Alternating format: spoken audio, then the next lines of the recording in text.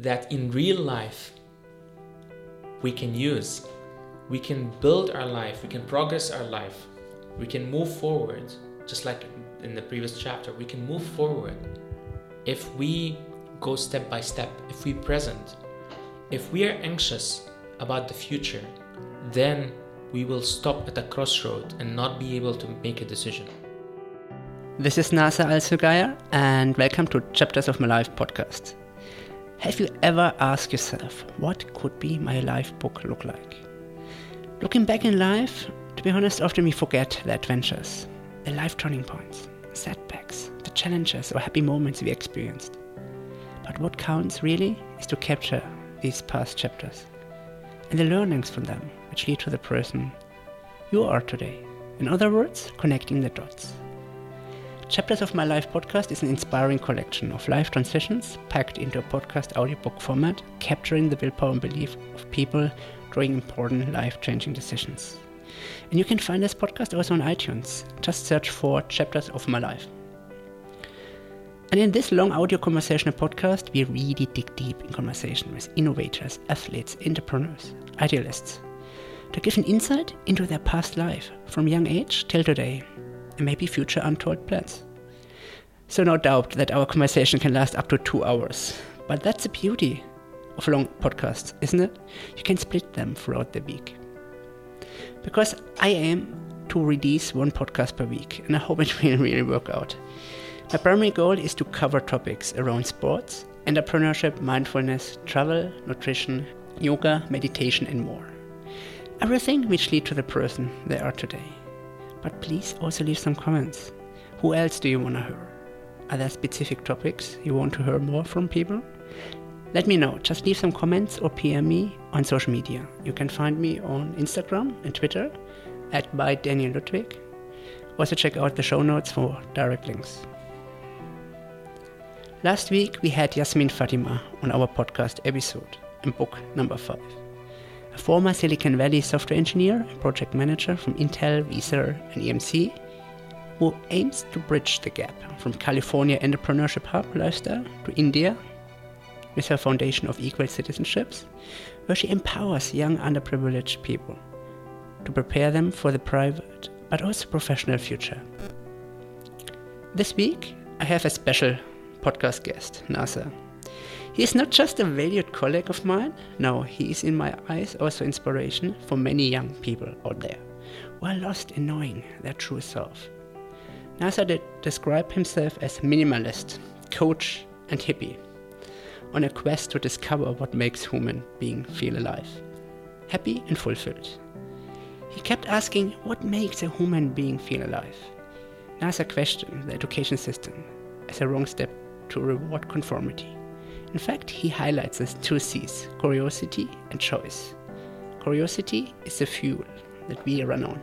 Choice, on the other hand, is the spark that turns fuel into fire in the belly. I experienced Nasser at our current workplace at Shira Entrepreneurship Center in Sharjah, UAE, as explorer and fighter against the traditional learning system. Finding the inner child isn't on his quest. No, he has it already. Brings this to daylight on his daily coaching work to young professional students to find their true passion and potential in entrepreneurship, life and career. He chose his book title, Life Without a Script. It says it all. No conformity to status quo while being curious of what is next. Being open for change while living in the present. He chose 7 chapters, starting with chapter 1, Living by the Script, where he explains more about his lost engineering study years, but also his first professional years in P&G, where he could also see useful learnings for his future path. Chapter 2, he literally is taking the leap, where he talks about a step-by-step personal progress towards inner satisfaction. He emphasized building the bridge while knowing his priority was key in his part of his life and the years ahead. Chapter 3, he asked, what is less? He called it stripping down and explains what decluttering minimalism uncovered in his life. Chapter 4 is all about moving forward, taking the next steps in his life and working closely with university students at Schiller Entrepreneurship Center. Living an extraordinary life in an ordinary environment is pretty much a summary of Chapter 5, which he called Exploration. He explains his first trip to US and the World Domination Summit in Portland in 2017. Founded by Chris Gilbert, author of the books which you might know, The Art of Nonconformity or The $100 Startup. Chapter 6 is about becoming human, which is about how to bring your inner child out and how to create things in a moment. He lives it today at Courtyard Playhouse, a performing arts theatre in Dubai, known for their improvisation stage plays. Last but not least, finding clarity in confusion, which is his last chapter, number 7, where he aims to live in the present, in the flow, and expanding improvisation techniques to help others finding their passion in life. Whoa, enough said. I would say let's start the podcast. Let's get started. Enjoy. Here we go. Thanks, Nasser, for taking the time today. Thanks for inviting me. It's my pleasure to be here. Thanks. Late after work, meeting together. Actually, we are currently at the university. And we just got started. And we just started, actually, in an educational environment after work. So how are you feeling? Great. I'm excited. So I mentioned that in the intro a little bit about your background.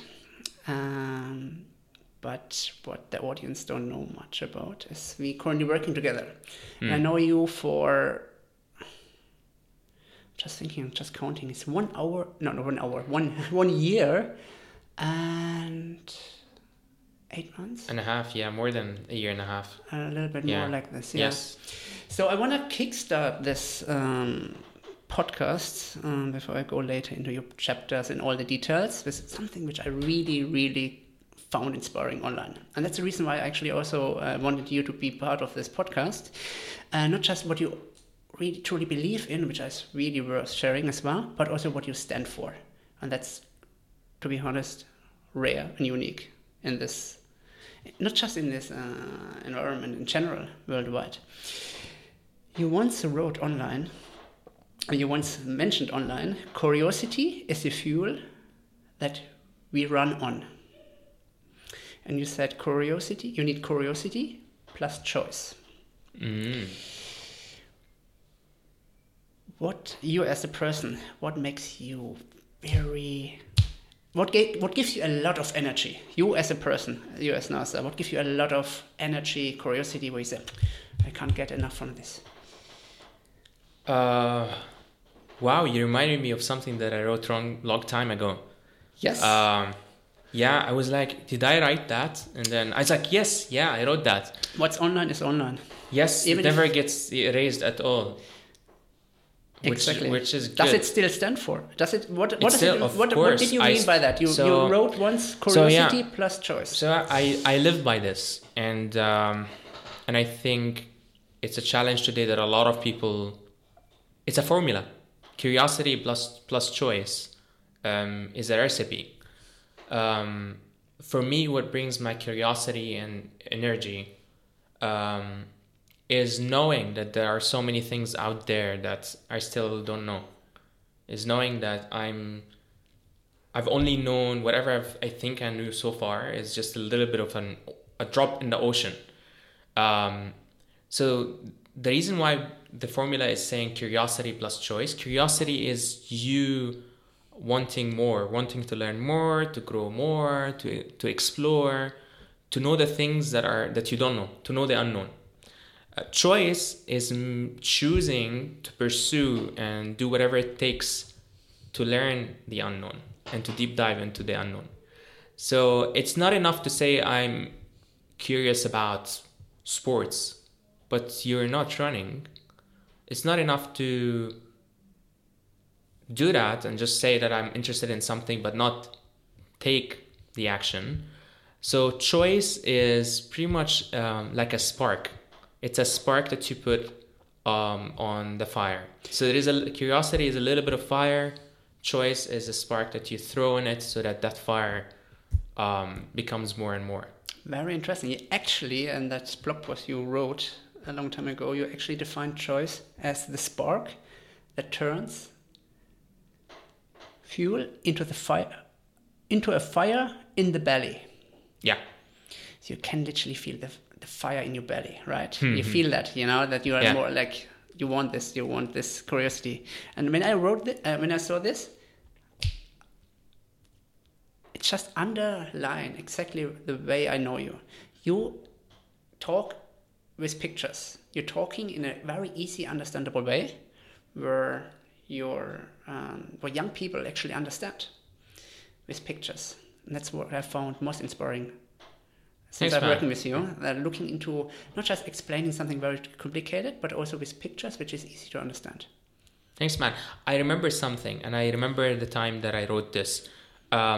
So this is something that I read a long time ago. It was is from the founder of Y Combinator. He had a blog post where he talked about curiosity and choice, and that they're the fuel for passion. So that stayed in my mind, and since then I read about this long time ago, like 2 years ago, and then I've been experimenting around. So what I do is I'm in an environment where there are young people, university students, and a lot of the work that I do is trying to understand how can I wake up young people from people who just are unconsciously living through life into people who are making their own decisions of what they want to do, of choosing, first of all, figuring out what they like to do, and then choosing to do it.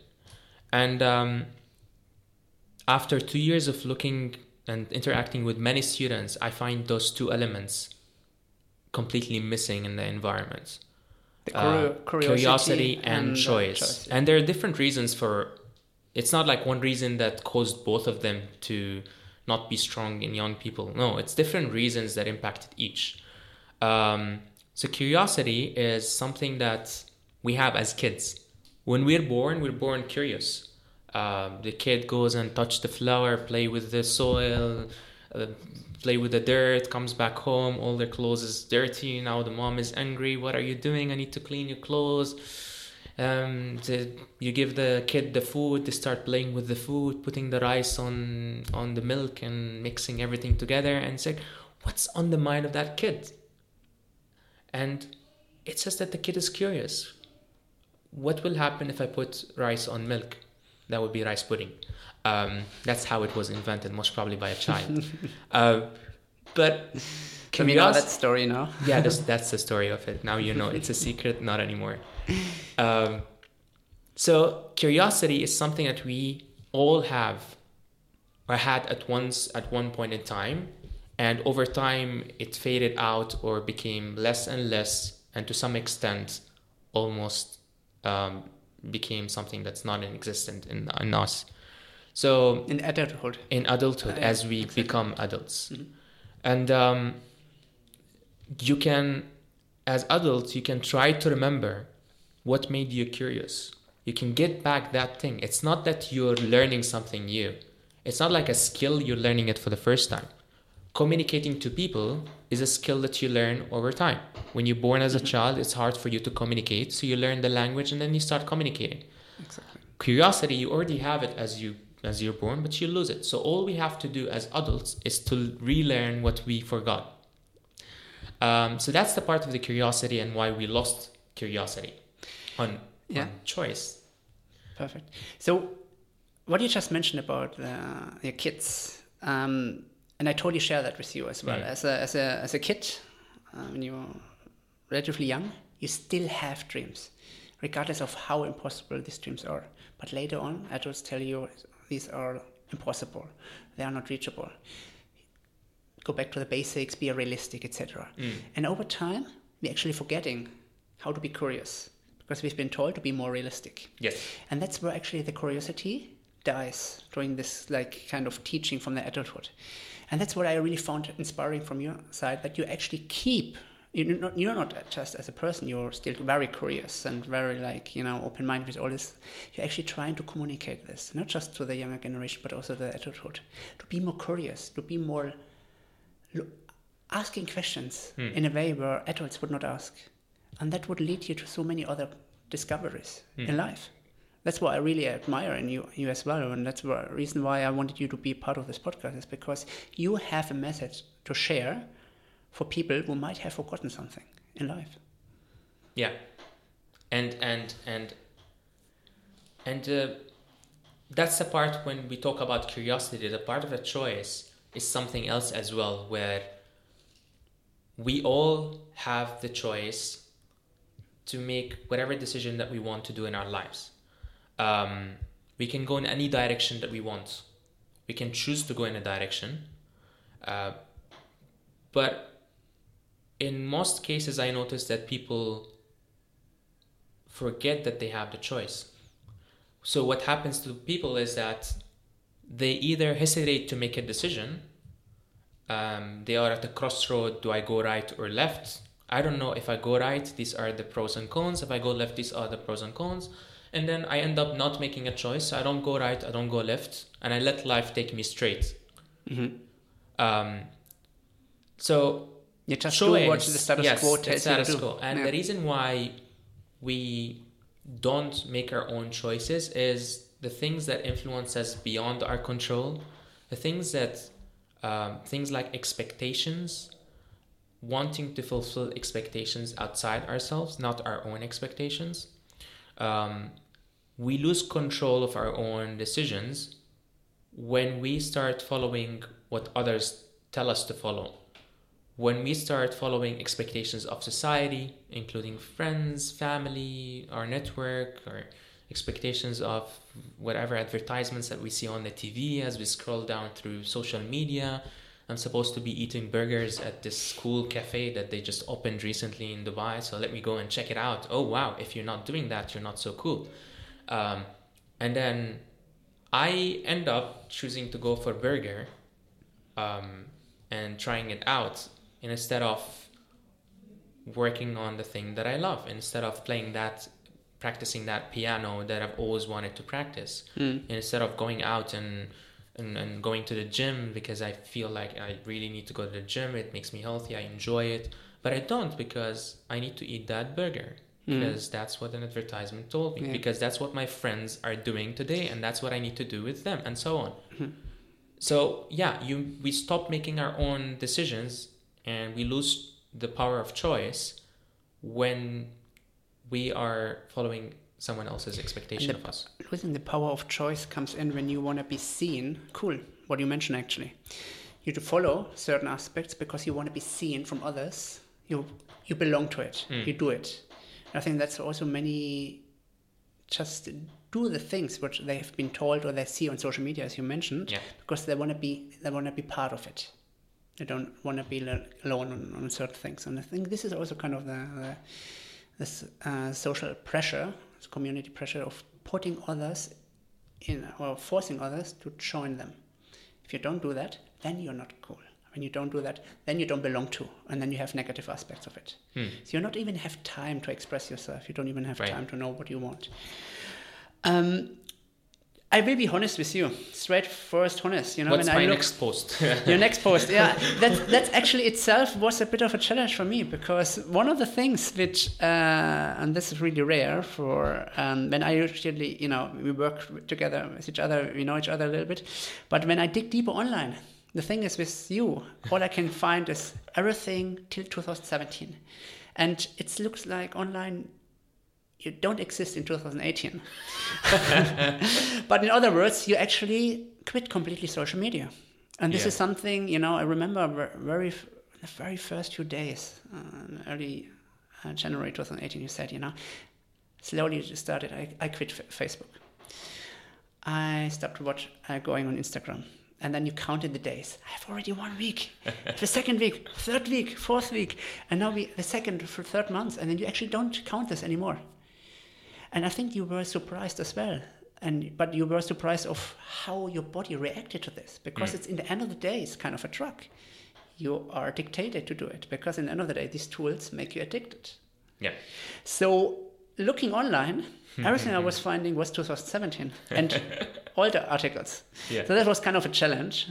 But one thing which I found online and which still applies to today is how you describe yourself.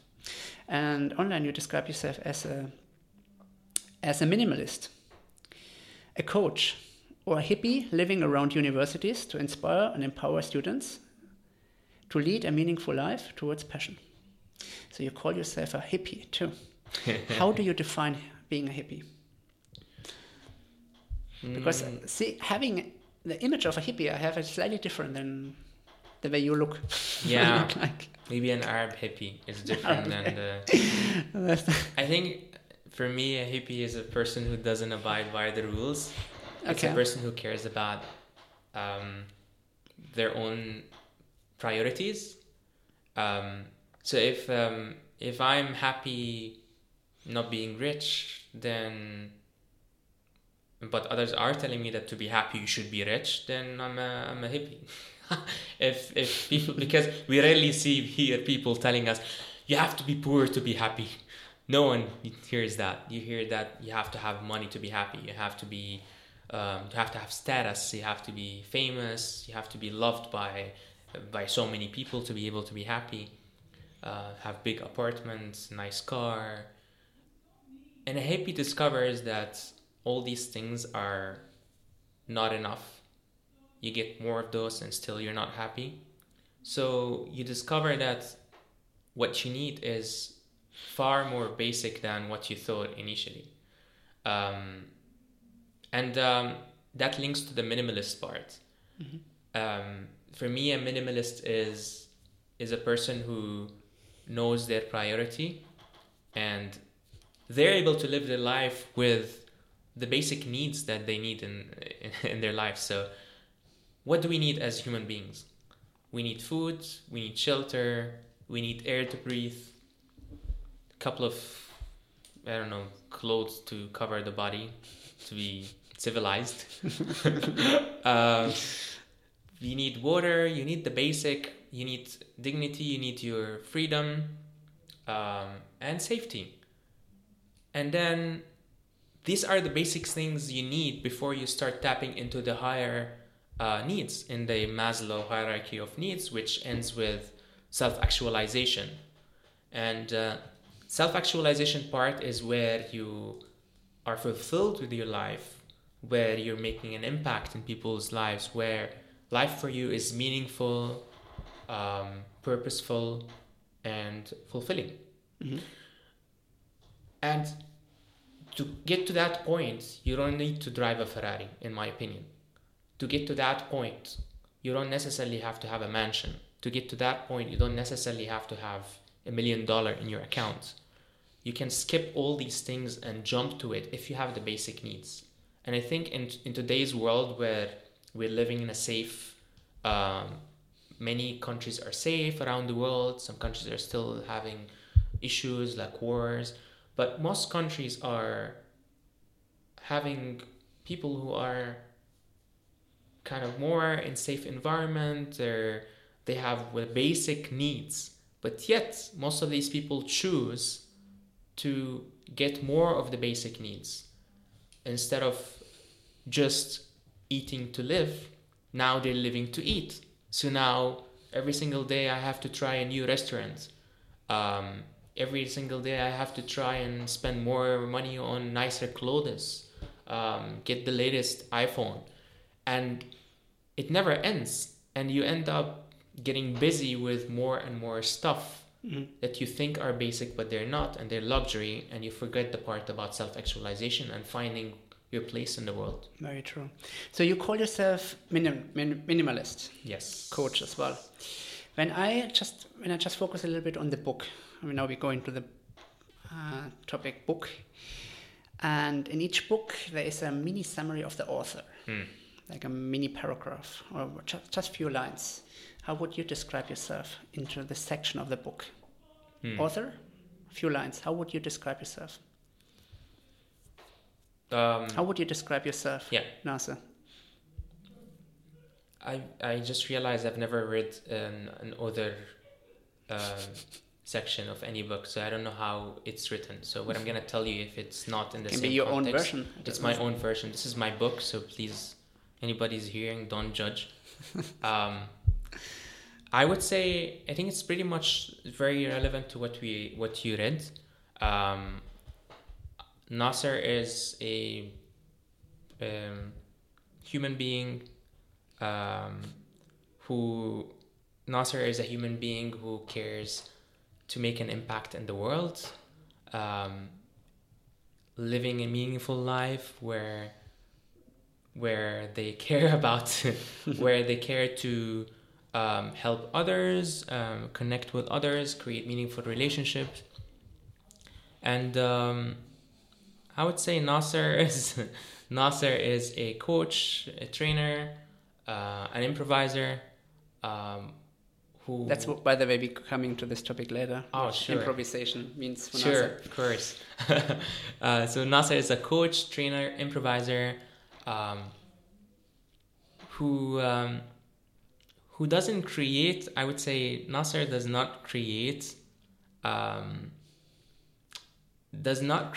by himself, but gets inspired by something higher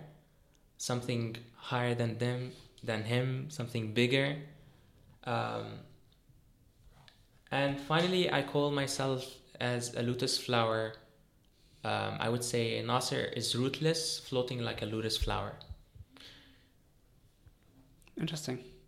You know, what I just realized when I was just listening to you, that actually talking in third person, it's very difficult. Or talking about yourself. Difficult. It's very easy to talk about others and to inspire them and coach a minimalist or, put a statement, but actually define yourself in a descriptive way is very difficult. True. I struggle, to be honest. Me too. It's not that easy. But when you actually look at yourself from the outer perspective, which we usually can never, unless you duplicate yourself or you clone yourself, but I think we are not at that age in the 21st century. I think we're not going to experience ourselves cloning. It's going to be very difficult. So when I just go from this author description, what your title of your book?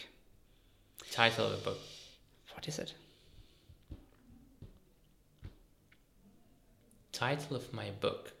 Yes. My life. So my book is my life, book, or just a... I leave it up to you. Is that book about you? Is that book about what you stand for? Is that book about what you have, your current projects? What is it for? I would say... Because usually many define themselves also of what they have achieved so far, or maybe just what they have experienced. I would call it life without a script. Mm-hmm. I heard this expression once, and it really, blew my mind. Because that's life. We never plan our lives. We don't control our lives. We can try to influence it, but eventually life is without a script. Because all the unexpected things will happen. Yeah. It's created in the spot, in the moment, and with many factors in and out of your control. Does it also mean that, just leading this from the title, you should live a life without high expectations in all kind of areas in life? Because expectations actually write you down a script. Expectations are, sometimes people call them goals, and they're something that they work towards. It's not bad to have expectations, and we'll always have expectations. Our mind is automatically programmed to have expectations and to set goals and to set targets. Reaching out to my water bottle because I'm thirsty, I've set a goal for me to reach out to my water bottle. But also the goal of not sipping it all over the place. that I will try. I will try not to do that. So having a goal and an expectation is okay, but realizing that whatever expectation you set, you may reach or may not reach it, because eventually you setting the goal is not the only factor in your life. Yeah. What I really liked, what you just said with the live life without a script, is because it doesn't necessarily mean you need to have a goal. Because when you have a goal which is you can't reach, or expectation, you will be disappointed at the end of the day. But when we not necessarily raise high expectation, we are less disappointed. So we live more in the present. Yeah. And we not have this tunnel view of like, I want this, and then we totally forget all the things around us. So when you not have necessary script, you keep your eyes more open for everything around you. It's maybe the curiosity And part. even if you end up having a goal, and then you end up not reaching that goal, or setting an expectation and not meeting that expectation, eventually you knowing that there are many things that are out of your control influencing that makes you feel better about not reaching it. You'll stop taking your expectation that seriously. It's like, okay, I set a goal, but it didn't happen. I tried my best, but this or that happened, and that's okay. It's a learning curve out of it. Yeah, what you have learned from it. Yeah. So what would I see on the cover? What is it like a black and white cover, typical for a minimalist? Or what would I see? What would I when I pick the book? What do I see on the cover? What do I see on the cover? Interesting. Interesting. You can go back to this later. Yeah, if you I want. didn't plan this because it's yeah, life because without you a live script. you live Yeah. obviously. Yeah.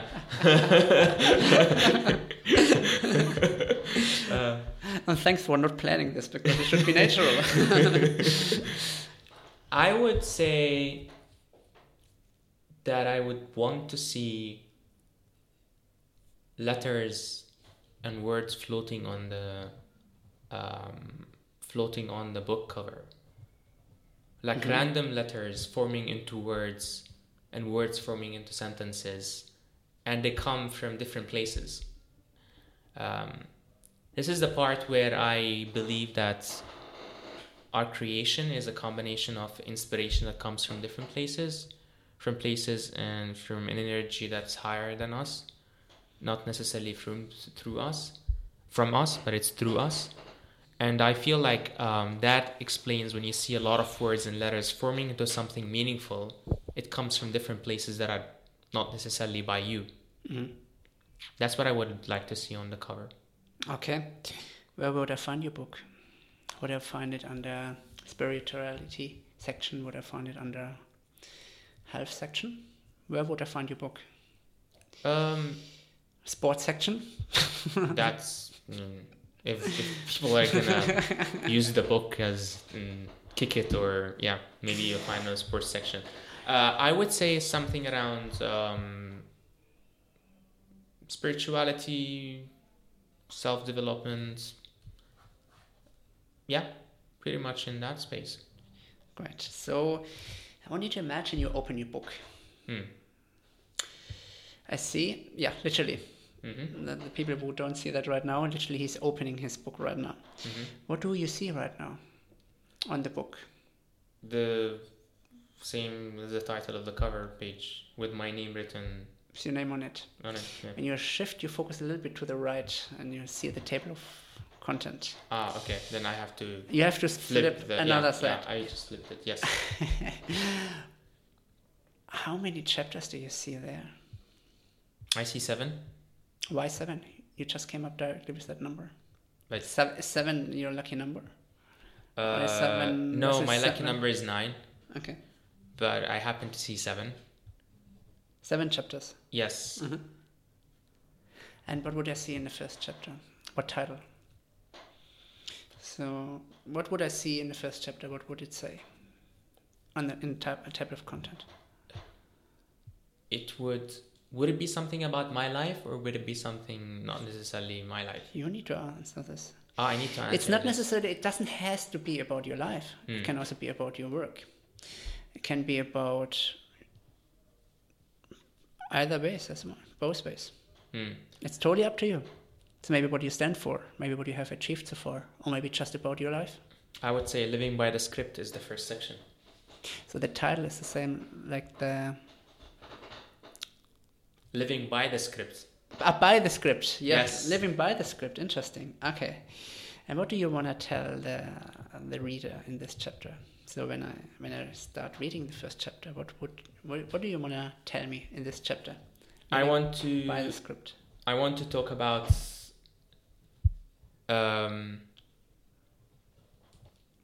how complying with the systems that the society built is going to lead you to a life that does not necessarily make you happy. Mm-hmm. I want to talk about that, and I'd like to quote stories from my experience where I've done everything. Tell me some right. experience. Tell me some experiences on this. So I come from an Arab family, so we tend to appreciate more in our culture science topics like engineering. We tend to appreciate medicine.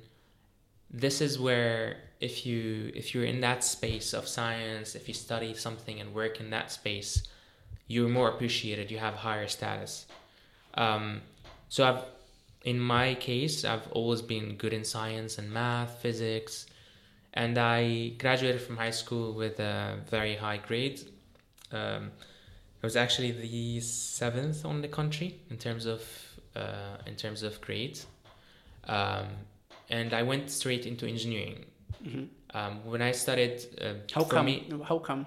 Why did you go straight into engineering? So the way that it happened is that I will never forget. I was in a school bus, and I was with my friends. It was the last day of school, and few of my friends one of my friends was asking, what are you going to study in university? Which major are you going to select? And my first friend said, I'm going to study electrical engineering. The next one said, I'm going to study civil engineering.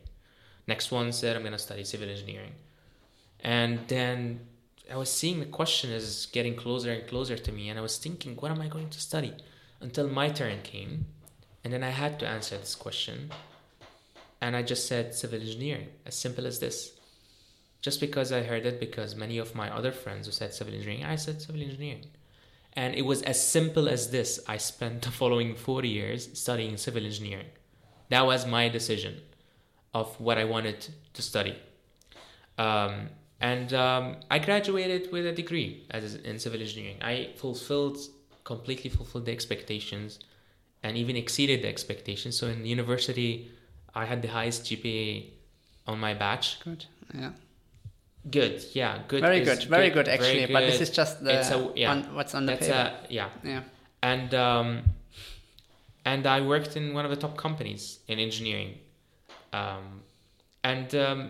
found after doing all this, I'm still feeling something is not right, something is missing.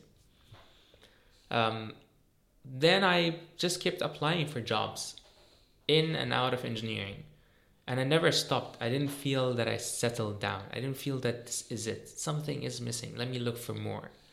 And my curiosity back then was directing me to, hey, why don't you explore other industries? So until I got an offer from a company in the field of FMCG, fast-moving consumer goods. It is a multinational company, and I got a job totally away from what I studied. And I remember that my father told me, what are you thinking about? You dropping your engineering job in a top company to go for another company that has nothing to do with your degree? That's not smart. And I told him, no, I'm going to do it. That's the thing I want to do. And then I went ahead, and I'm actually holding my book. Can I just relax? Yeah, I'm holding my. Yeah, I'm just wondering how heavy it is, but it's maybe very heavy. The content is increasing as I'm speaking. It's already getting written. So I remember that I chose to resign from my engineering job. Okay. And it was solely my decision that I wanted to do that, and I moved to that job. I stayed in that new job for 3.5 years in the FMCG. And I remember my father, after 2 years, after I moved to that new job outside engineering, he told me that it was his idea of getting out of my engineering job. he forgot that he opposed it, because later on he got convinced with the idea that this was the right choice for me after he saw how I was more happy and growing in my new job. So that was the first decision I've ever made when I wanted to explore something different than what society has scripted for me. Until then, you were living by the script. That's what you would say. Is that the following the what people tell you or society tell you? Study. This is what you need to do. Follow the script. That's what I thought. That's what I thought. Okay. I thought that I broke out of a script. Okay. But then I discovered that after 3.5 years of working in that multinational company that I'm still living by the script. In the script. So when I just quickly go back to this, sure. You mentioned about living by the script. So this implies your teenage age, your study times, of course, and your early years of work experience. Living by the script, do you define this as because the way you phrase the title versus how you phrase the first chapter, do you see that as a negative or more a positive thing? Living by the script? Living by the script has its good side. It provides security. Mm-hmm. It gives you social validation. Your support system is strong. When you are not threatening the people around you, when you're not opposing their beliefs, they tend to support you. They tend to give you a pat on the shoulder and telling you, good job. Yeah. And that feels good. That's part of the social validation and our emotional need of socializing with others. So that's the good side of it. As soon as you start breaking out of that script, you start threatening the beliefs of others. What an engineer who is working outside engineering? No, that's not possible. That's not right. You spent $500,000 dirhams on a degree that you're not using. What are you thinking? Something is wrong. And this is where the belief of people starts getting threatened, and that's when people start attacking.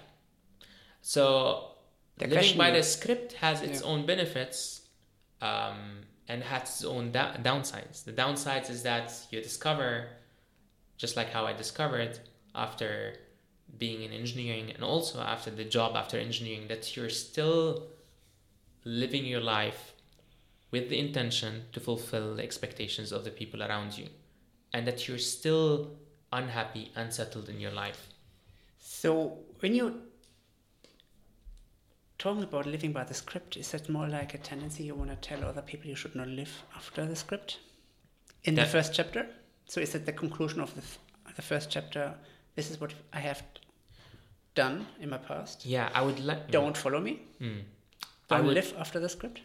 I would like people to relate to my life, because the way that I lived my life when it was completely following the script, it's pretty much similar to the life of so many people who are still living that until now. So I want people to know that what I'm describing is similar to what they're living right now. I want them to be able to relate to me 5 years ago. And then to be able to know that a person can break out of that. Because there are some people who are born more privileged than others, in the sense that they lived in a family where they encouraged them to go out of their comfort, to explore, to be curious, to try out new things. But in most families, especially in my culture and where I come from, we, as families, we tend to control our kids, and we tend to tell them what to do. We tend to, of course, with good intentions, that we want to protect the people who are going to inherit us, who are going to carry our name. We tend to show our love by telling them the safe way of doing things, because we don't want them to make the mistakes that we have done once. And that's where people tend to forget that this is not the only life that they can live. There is another life that they can live, and This is why I want to be able to have someone to relate to that life. I see this first chapter is reaching to the point where you reach the first few years of work experience. Then there was a turning point. And I found something online where you said about yourself, you said, I had everything a 25-year-old would want: a big role, a large paycheck, authority, prestige, and a good work environment. Still, I felt dead from the inside. This emptiness, this feeling of dead in the inside, was that moment you realized there is something wrong? You did a wrong choice? So when I wrote this, I remember at the point when after I quit my job in after 3.5 years in that new job. Yes. After I quit my job, I wrote this, and I was talking about my experience of how I was doing really well in my new job, how I was growing in my career, growing and climbing the career ladder, how my paycheck was increasing and my life was getting better and better in terms of financial, in terms of status. And yet I did not feel satisfied. So I chose something, and I was curious to explore something outside engineering, and I went toward that direction. But then I was honest with myself that, hey, I got everything that I planned to get. I wanted to go out of engineering, I did it. But then still, that's not enough. So when I faced myself and I said, Nasser, you're still unhappy even though you made your choice. So why don't you, if you once made your choice, can't you make your choice again to leave the thing that you chose to pursue? And this is when I felt that, Nasser, you've pursued something that now with more information, you know that it's not for you. So it's great that you made that choice, because now you have the realization that you did not have before. Mm-hmm. Yeah. Isn't that the right time now to drop what you have and move towards something else? And that's what moved me towards something else. But you made it at an age where other people would realize that at the age of 40, 50, if at all. Many aim for reaching, a high paycheck, or etc., and they're miss 40, 50. They realize actually that's not fulfilling them, don't make them happy. What is actually admiring that you actually realize that at mid-20s, that you came to that self-realization of seeing this and also make the decision. Because many also see that, but they're not taking action. And that's also one of the biggest mistakes they can do to themselves. They hurt themselves, actually. Yeah, true. It's like, yeah, exactly. So that decision I made at 25 years old, and that's they call it quarter life crisis. The quarter, which which used to be midlife crisis, but now a lot of the young people are facing the so-called quarter life crisis. Yeah. And that's the time when I felt it. And quarter life crisis is when you discover that you have kind of a split personality. Like you build a life, but some part of you, your true self, finds a gap between the true self and your current life. Mm-hmm. And that gap is what causes that feeling that something is missing. I've done everything and still something is missing. There's something, you can't describe it. And you can't describe it. Mm-hmm. Yeah. Great. What do I see in the second chapter? Are we done with the first chapter, first of all? Is it this kind of matching to the age where you say it's reached the midlife crisis or quarter life crisis, and then the second chapter? So far, this is living by the script, and I would say the next chapter would be taking the leap. Taking the leap. Yeah.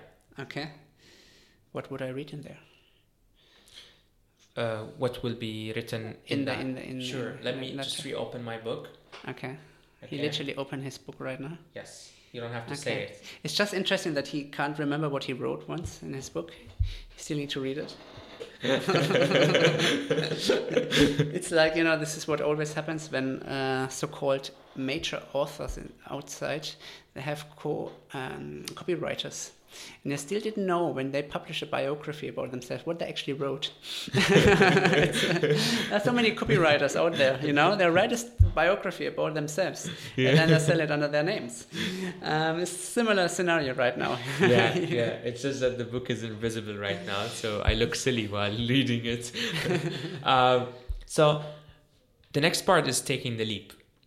Now that you've realized that there's a gap between your current life that you're living and the life that your true self feels that they should be living, that's the time when you want to bridge that gap. And moving from your current life, which is farther away from the life that you want to live, makes you feel like you need to take a leap so that you can move from one life to another. The more you wait, the more the gap builds. So people think that taking the leap means dropping everything and just moving to something else. But taking the leap is more of a transition. Yeah, many actually escape. Yeah. And take everything away, move to another country, but it's still the same problems. Yes. Or still the same kind of, you haven't literally fixed it, or you haven't looked into closer. Yeah, because think of it. Can you build a life from the scratch in 1-2 days? You can't totally drop something and build a life 1-2-3 days. It needs time. Building a life meaning that you need to build new set of skills, you need to build new mindset, you need to build new emotions. Emotions take time to develop. The emotions of happiness. You can't be happy all of a sudden with your life. You've got to work step by step. Today you're like a little bit happy, satisfied. Tomorrow more. In a week's time more. In a month's time, I feel now I'm satisfied with what I'm doing. And in a year's time, I feel fulfilled. In 2 years' time, maybe it starts dropping again, and then suddenly starts becoming like a mundane, monotone, same thing again and again. But growing your emotions, your mindset, changing it, that's building your life, and that takes time. So this means that you need to have a transition, and taking the leap for me is not dropping everything and starting something from the scratch, but transitioning towards something else. Mm-hmm. Now, transitioning, people think that transitioning takes 10, 20, 30 years. Even shorter. Transitioning can be short. Yeah.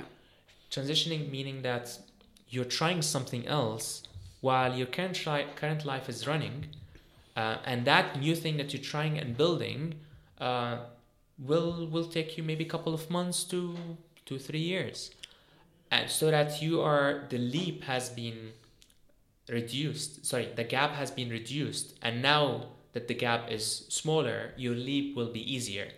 So you still always take a leap. You will never be able to bridge the gap fully. You will always have to take a leap, but you build a bridge just enough. Just like Jeff Goins is an author, and he talks about this, building a bridge, and transitioning is building enough bridge for you to make the leap simpler or easier, or more realistic. More realistic, yeah. What was the leap for you? When you made the transition, or when you made that step, what was the leap in your life? I didn't drop everything when I was in that job. Yeah. I didn't drop it all of a sudden. When I felt unhappy, 6 months before I left my job, I started working on my coaching certificate. So I signed up for a coaching training. I realized my interest in the self-development area. In coaching. For helping others. Literally like coaching others, not like yourself, like self-help section. It's more like... Yeah, exactly. Mm-hmm. Helping others, but also the psychology. I'm interested in psychology. I'm interested in human behavior. I'm interested in what makes a person grow. And this is where, when I heard about coaching, and coaching is basically... it's basically a profession that's out there, life coaching. We hear it a lot. it's a tool. Coaching is a tool, and a framework for you to partner with someone else and help them by means of listening and asking questions, which is pretty interesting. And I learned that through a course over 6 months. And I spent money, time, effort, my weekends. I used to read a lot after work. I invested so much time within those 6 months until I reached a point where I felt that I have enough information about that industry. I know what's happening in that space. Not fully, but I have enough information to at least recognize and understand what a coach does, how a coach makes money, what kind of variety of professions a coach can take, and also knowing what is the message that I want to deliver, and what are the people, the profile of those people that I want to help. So it was also kind of a self-discovery. Yes. When we learn coaching, that's the interesting part. When we learn coaching, we learn it by getting coached. Yes. Because you go in a program with other people who want to learn coaching, and then you end up coaching each other. So you experience coaching as a client as much as you experience it as a coach. Yes. So in this second chapter, when you're talking about taking the leap, is there also this kind of case study from you where people can relate to easier what you just said? Can I read this kind of part of your life where you take the coaching sessions, etc., and you experience throughout the 6 months? Can I see that in the second chapter as well? Yeah, that's the second chapter. That's definitely building the bridge. Okay, that's building the bridge, which is before taking the leap. So it's part of taking the leap. Taking the leap requires you to build that bridge. So but the second chapter is still taking 100%, the leap. Yes. Okay. 100%. Perfect. Wow. And taking the leap. One important thing about taking the leap is when taking the leap, what helped me the most is sitting down with myself and defining my own priorities. It's fascinating when I took the leap and I quit my job after 3.5 years. So I started my job after 2 years and 9 months. I got promoted. 4 months after I got my promotion, I sat down with my manager and I tell my manager, "Thank you, but I'm resigning." As simple as that. I gave my notice and it was non-negotiable. It was just a decision, one way. And this is the time when I felt that it was an easy decision. It was not at all difficult. The fascinating part is that people started coming to me and saying, "Wow, that's so brave, Nasser. You know what? We feel what you feel. We understand it. And we feel that we're not very connected with our job."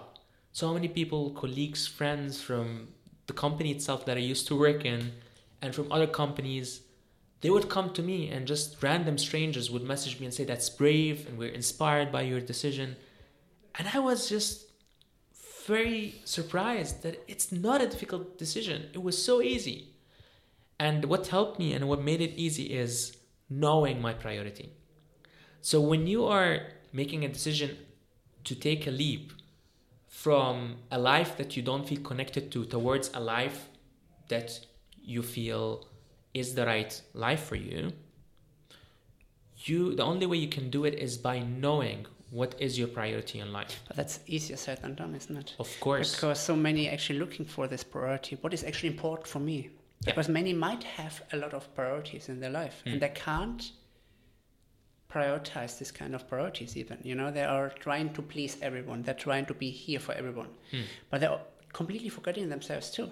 So taking your own priorities for your own self is actually a learning curve. It's actually a challenge. Because we're completely forgetting ourselves, isn't it? True. I think this is very difficult for many people, taking your priorities. But in the end of the day, it's essential to take the next step. True. And there is something interesting. I think people find it difficult to choose a priority or 2 or 3 priorities, but not choosing everything, is that they look at other people and they think that those people have it all. So as long as you are looking at others and thinking that this famous person has everything in their hands, and that if they have it, then maybe I can have it, makes you very hesitant to drop anything from the plate. Oh no, I need to make money. I need to make an impact. I also want to have good relationships with others. I also want to be famous.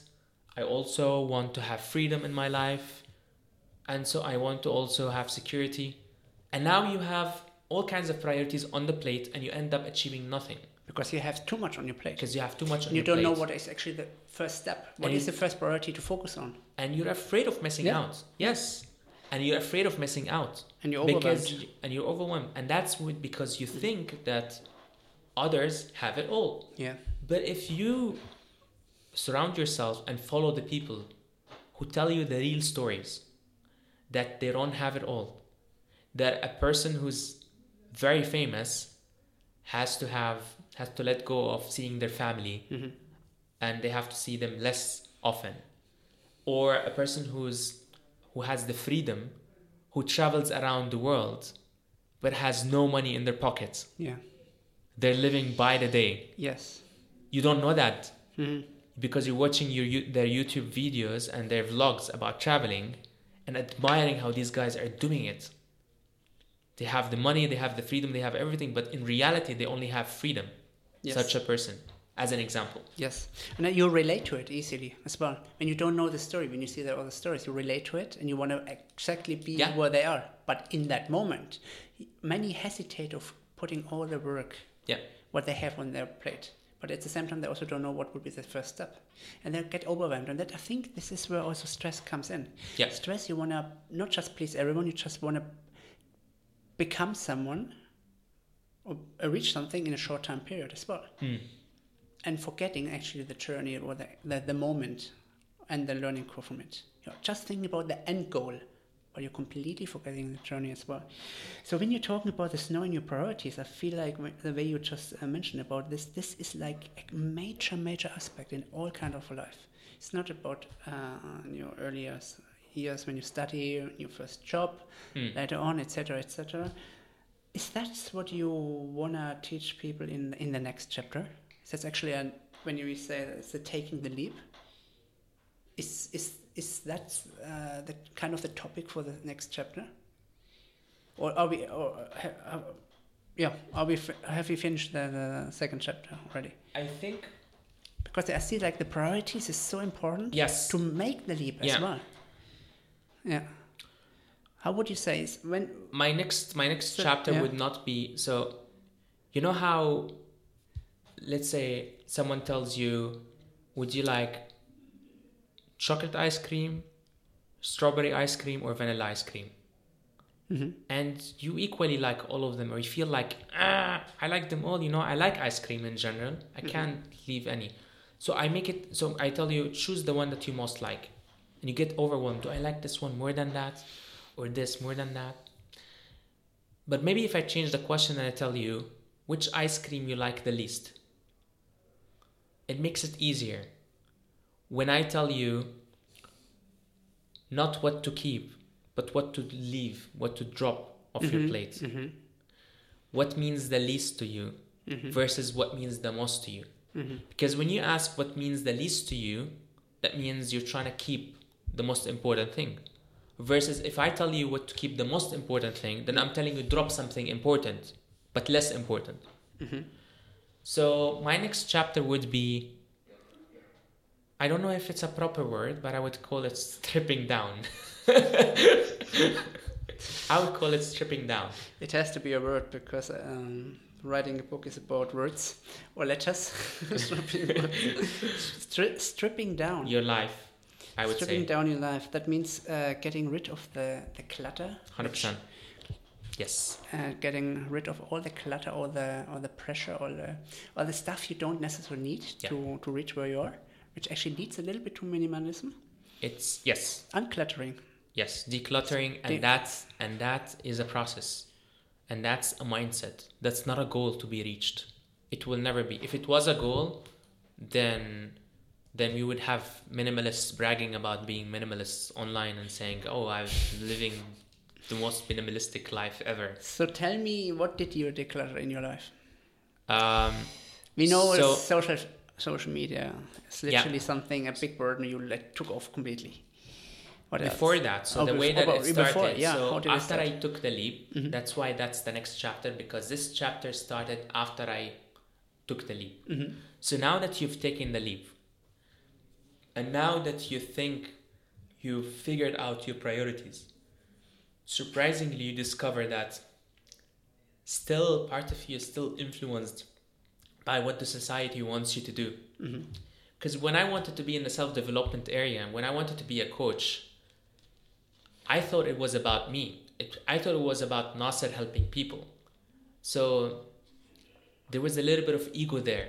There was a little bit of wanting to be famous, wanting to be an influencer, which is the famous thing that's happening online and offline.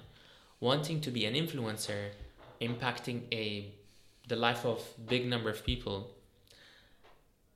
That was one of the things that I kept after I took the leap. And I realized at some point that I don't want to be an influencer. I was just blinded by the life of influencers that I was seeing online, and that I wanted to become like them. And that's not necessarily what I wanted. Yes, I want to help people, but I don't want to help them to tell others that I helped. Okay. I don't want to create influence by showing off with showing number off of likes, showing off of exactly influencers, etc. This is what I have done so far, Yes. and I'm a very good person, etc. So there was a little bit of disappointment after I took the leap, and then I remember that time I went into kind of not depression but a frustration period and a little bit of depression, and I felt that why did I make my decision of taking the leap? Why is it really that reason, or is it a different reason? And I heard about minimalism randomly, and I started reading more about it, and since then I started decluttering. It started off with my closet, and every day I would throw few items, and it built all the way towards keeping only few items of clothes, developing the mindset of not accepting more things in my life, reducing the meetings, the people in my life, reducing also the amount of food that I eat, which was interesting. So you actually got rid of all the things which are not essential or needed for you, as you mentioned before, to be fulfilled in life, or to feel this happiness, or feel like, be satisfied. For me, I can totally relate to this minimalism. For me, when I started this, I don't know, many years ago, 5-6 years ago, with minimalism, for me, I got rid of all the items I don't need. It's because I wanted to learn to focus again in life, because all the things you have, they give you actually another job, the job of maintaining them, the job of taking care of them, whatever it is. If it's a specific item, which always ask you for, like, please clean me, or something, whatever item, they give you even more work. Yeah. So you keep forgetting what you actually want to focus on in life. So you become more and more kind of a person who is maintaining all this stuff, just trying to balance everything, and then you balance, and then you have, at some point in life, you might have a nervous breakdown, because you realize you have so much on your shoulders and you can't actually hold them all at once. So for me, decluttering or minimalism is all about coming back to the roots to learn how to focus and to live with the essentials. And not necessarily that you live with the essential to hurt yourself and say, I only need to have one carrot in the morning, like one bread at lunchtime, etc. No. It's about knowing what is enough for you. Yeah. Because it's also about, similar what you mentioned about food.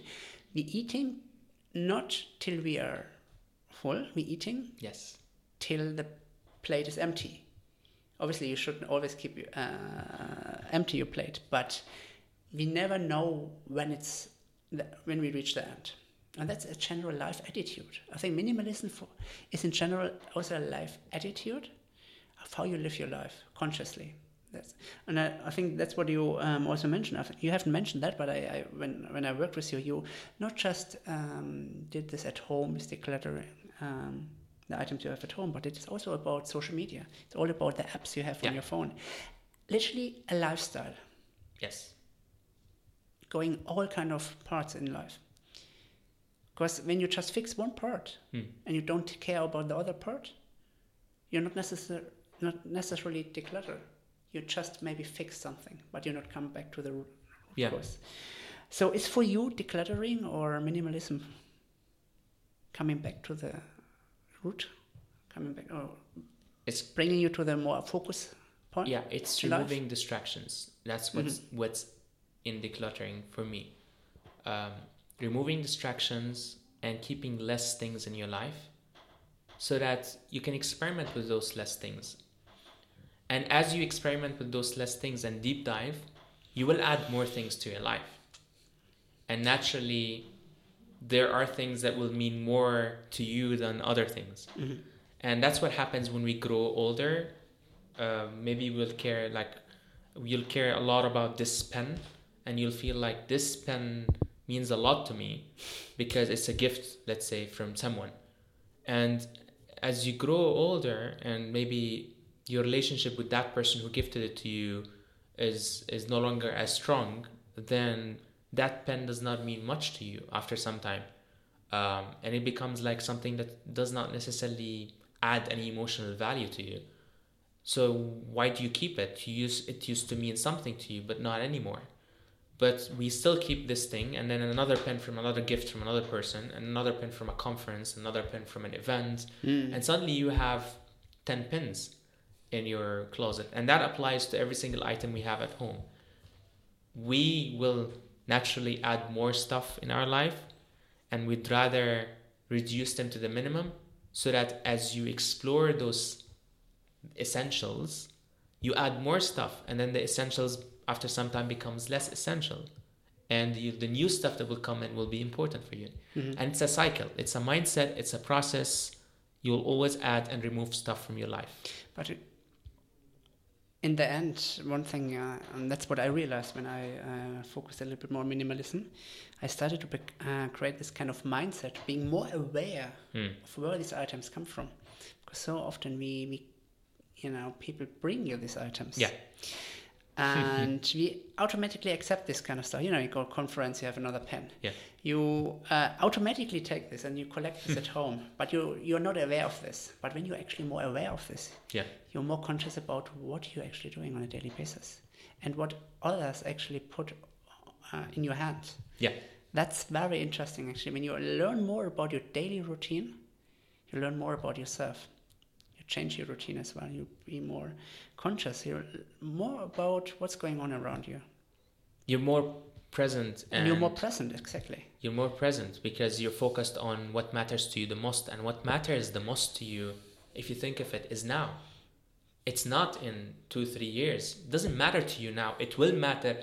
What's in 2-3 years from now will matter into 3 years. Yes. But now, what matters to you is now. Is happening right now. So being also it links a lot with being present. It links a lot with that the essentials of the present will change, and you need to be conscious of what means the most to you now. Nasa, you made me very curious now. So now you need to make a choice. Maybe the choice of asking you a question now. I just have your book in front of me right now, and I just reached the 3rd chapter. You told me 7 chapters in total. There are 4 left. We're just not even half done. I'm very curious. What can I see in the next 4 chapters? Because I feel like we reached already kind of the time closer to the present, the decluttering. Yeah. What do I see in the next 4 chapters, or in the next chapter in particular, chapter 4? There are 4 chapters left. What do I see there? I need to call my fortune teller so that we can get consultation about the next chapters. Okay. So After decluttering. After decluttering, yeah? Yes. What will happen After then? stripping down. What happens? Because you're currently still in the phase, right? Yes. You're still decluttering on your own. No, so it's as I told you, it's a mindset. It's a process. It's something that stays with you. Yes. And you can see it now. It doesn't mean that it will end at some point. It's not a phase. It will continue. So my next chapter would be after stripping down my life of the non-essentials. Will be taking action. On what? I would call it.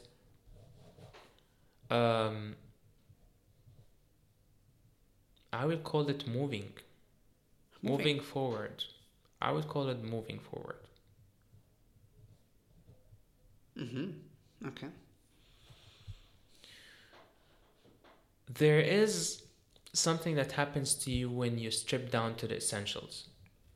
When you keep the important things in your life, you start like you start seeing many possibilities in front of you. Now that you know your priorities, now you know the things that means the most to you.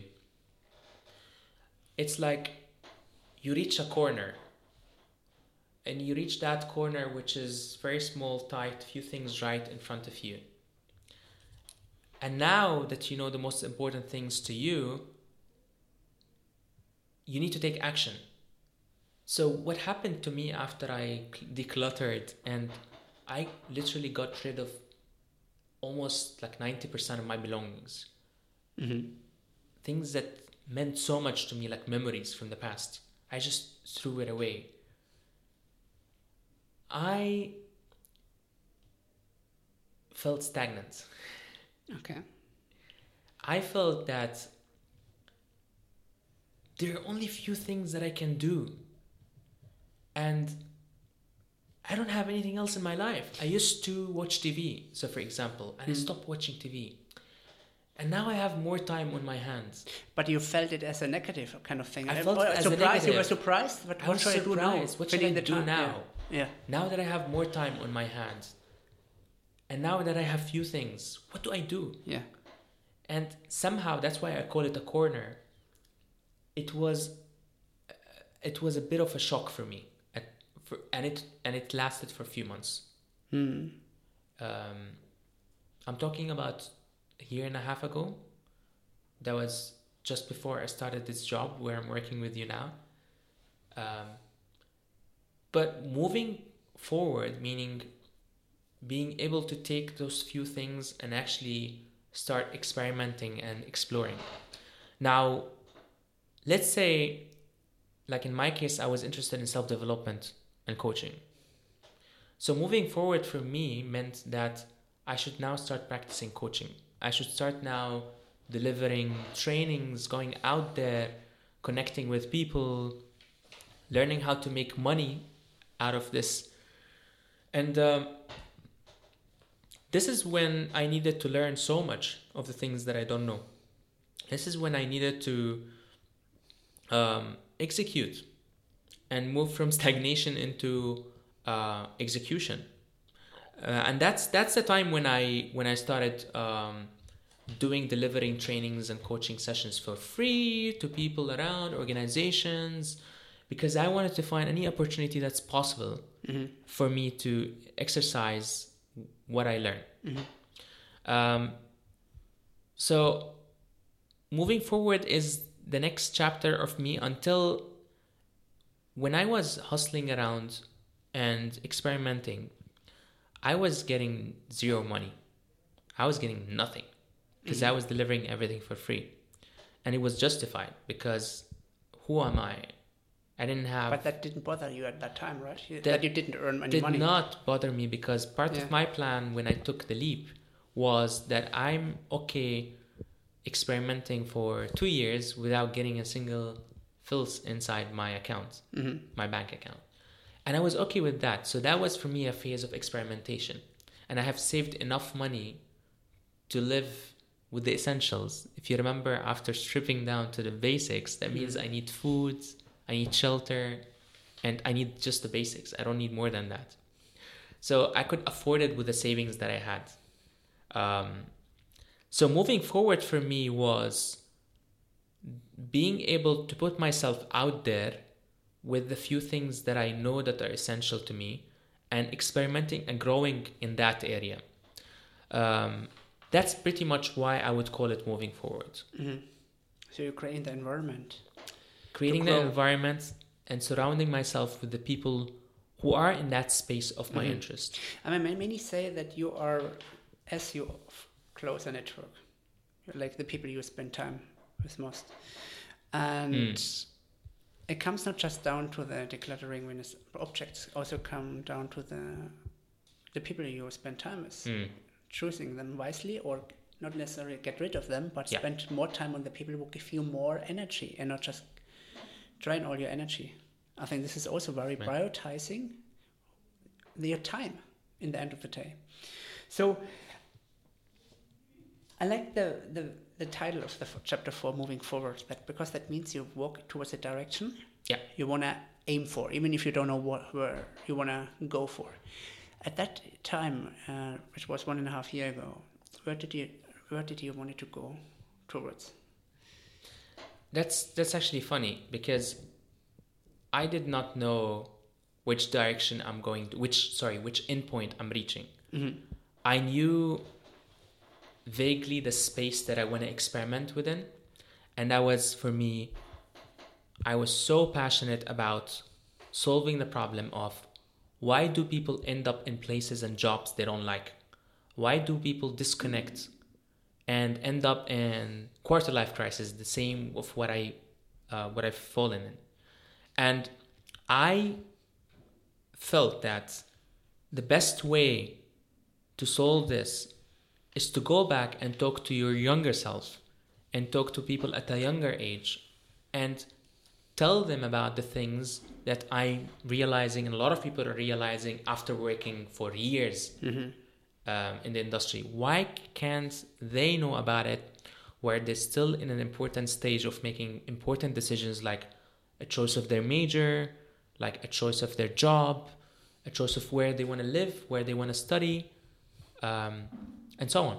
So my area of focus was, and the moving forward was, in the space of helping young people, specifically university students, and that's how I specified it. Initially, I started with millennials, and then I said, let me only focus on university students, people between the age 18 to 21, to help them find their passion and connect this passion to a purpose.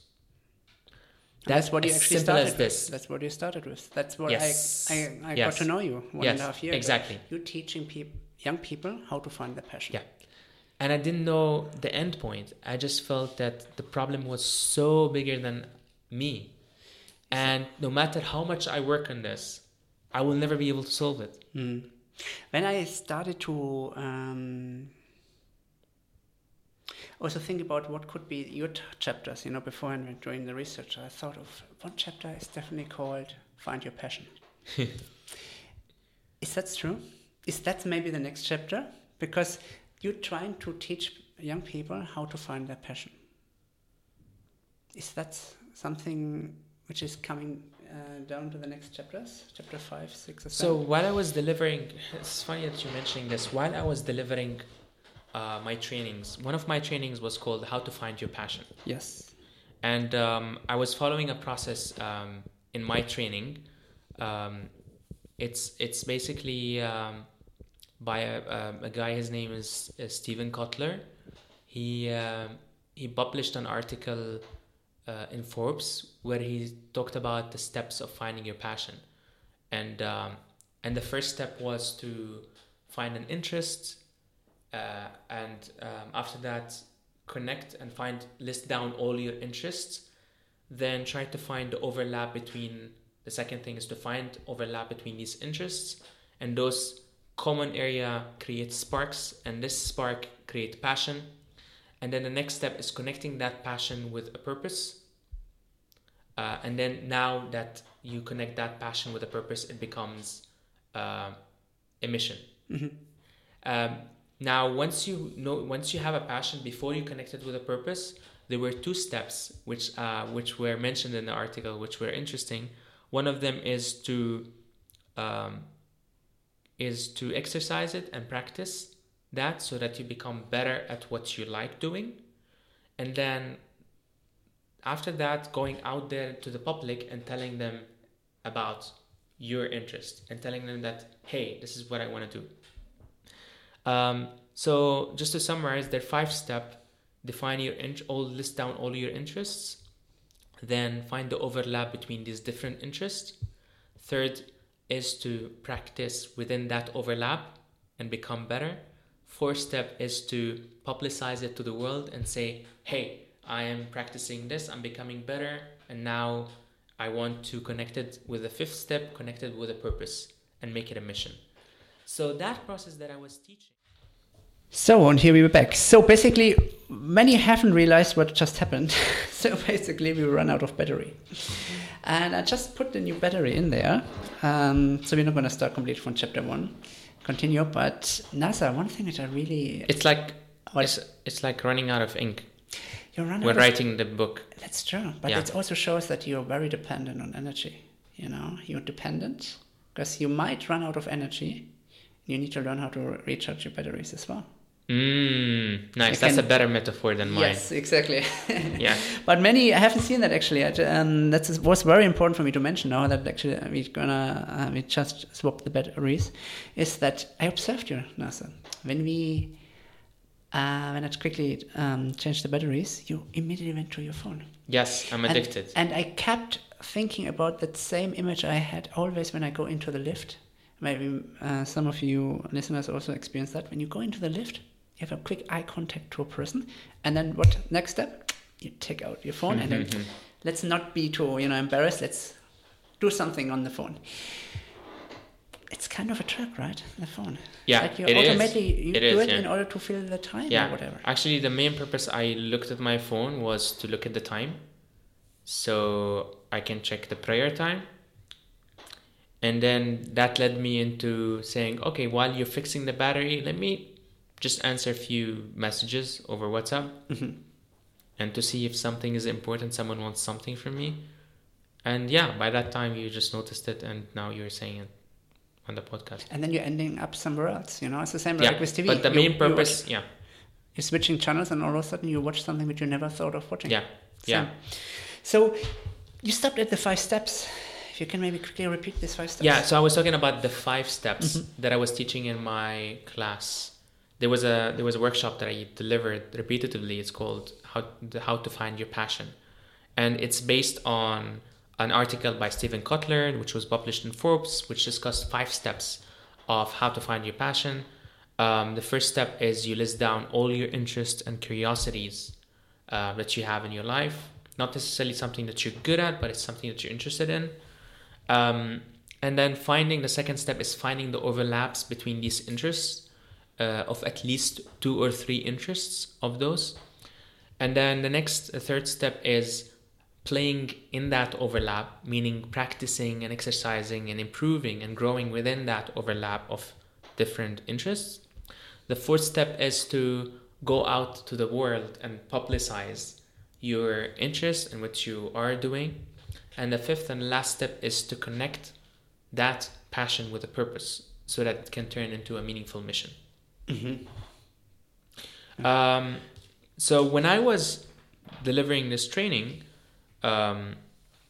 it was interesting to me that part of me was not living that process, and that made me want to experiment more with my curiosities. So one of the things that I've done is I started taking care of myself and realizing that I need to try the things that I'm interested in doing. And there was a point in my life that was a year and 2 months ago, where I was exploring art. So I come from an engineering background, And I made a decision, and if you still remember Daniel, Of course, I I remember. took you to that. Sika. Yes, Sika. And there was a lot of art fairs happening. Mhm. And I was going after work, like almost every day for 3 weeks, to attend workshops in various types of art. Yes. And I am not an art person, Yes. but I wanted to try out art because I wanted to apply the process. I need to explore my curiosities. Yes. I come from an engineering background, so I'm a structured, I work within limits and rules. Yeah. Art does not have rules. Yeah. And that was the opposite of my nature and my background. Yeah, just to give a little bit background. So basically at that time, I was dependent on NASA's car service. So I didn't have a car at that time. So NASA was very friendly every time in the morning, picked me up in the morning, drove me to work, and drove me from work to a metro station back after work. And then one day, and that was the time where you mentioned about the Sika Art Festival, one day he drove me back from work to the metro station. He said on the way, I'm going to this art festival, because at that time I didn't have never heard it before. It was completely new to Dubai. And I said, I subscribed or signed up to this course where I make furnitures. and by the end of the day, I created a furniture on a rooftop with you, Nasa, which I still have. It is kind of a picture frame. And I feel like, wow, this is and I remember very well afterwards, that was one of the first times where you actually do some handcrafted work. Yeah. You're not just buying it, you're creating it. Yeah. And I think you're forgetting this kind of understanding, this feeling of how to create your own things versus buying them. And that's something which I learned actually through these days. And we also did the blind painting as well. Correct. That's the still in blind my painting studio. guided by music. So it's part of art therapy as well, which was very interesting. We've never experienced that before. And I did all kinds of like workshops. I was also doing meditation, mindfulness, all of this I was exploring in addition to art. And it was after work, and it was part of me wanting to live what I preach. Yes. And then that led me to learning more about how there's so much that I need to learn in my life. And this is, which chapter did we reach? 5. Which is? That's what you tell me. My next chapter. There's so much to learn in life, where you were quite experimenting. A lot of in different fields. So the last one was moving forward. And that led me to what I was describing now, which is exploring curiosities, which is the very first thing that we started the podcast with, the curiosity plus choice. So I would call that chapter exploration. Exploration. I would call it exploring. Finding the inner child in you. That's like a subtitle? Not yet. Not yet. Okay. Not yet. I was still living as an adult. Okay. I was still thinking that it's shameful to live your inner child. You to judged be your yourself. inner child. You judged yourself Yes. because you still wanted to confirm yourself to the society. In that chapter, my main thing is I wanted to explore. So, exploring my curiosities. Exploration. So, exploration did not just was not only about art, was not only about meditation, mindfulness, yoga. It also spanned towards deciding that I want to go to a conference abroad and discovering and going to a country that I've never been to before. Yes. And which is the US. Yes. And I attended. So there was a time when I heard about, I just randomly online, I hear about this conference called World Domination Summit, which is a very weird name for a conference, World Domination Summit. Says everything against what you actually want to, focus on. You don't want to dominate the world, take over. And I will never forget, I read the main line, the mission of that summit is to explore. So people who go to that conference will explore how to live a meaningful life, how to live an extraordinary life in a conventional world. That was the mission. And it was a vague event. And yet, I signed up for it. And I paid, I don't know, I can't remember, like something like $500 for the ticket. And that's it. I bought the ticket. And then after a couple of months, I purchased my flight tickets and my hotel reservation, everything, my hostels. And I went and applied for a visa. And when I applied for the visa, I didn't want to lie. So I told them in my visa application that I'm going to attend the World Domination Summit. And they rejected my visa at the US consulate. So I was really disappointed and sad. And I said, I'm never going to do this. I'm never going to travel to the US. I'm never going to attend this event. And I remember talking to you, Daniel, and also to another colleague, my manager back then, where both of you encouraged me to apply again. And you said, you have to do everything from your side. You're not done. If there's a chance for you to apply again for that visa, do it. And I went after a week. I applied for that visa. And once again, I did not want to lie. So they asked me, where are you going? And I said, I'm going to attend the World Domination Summit. And I received an approval for my visa. Yeah.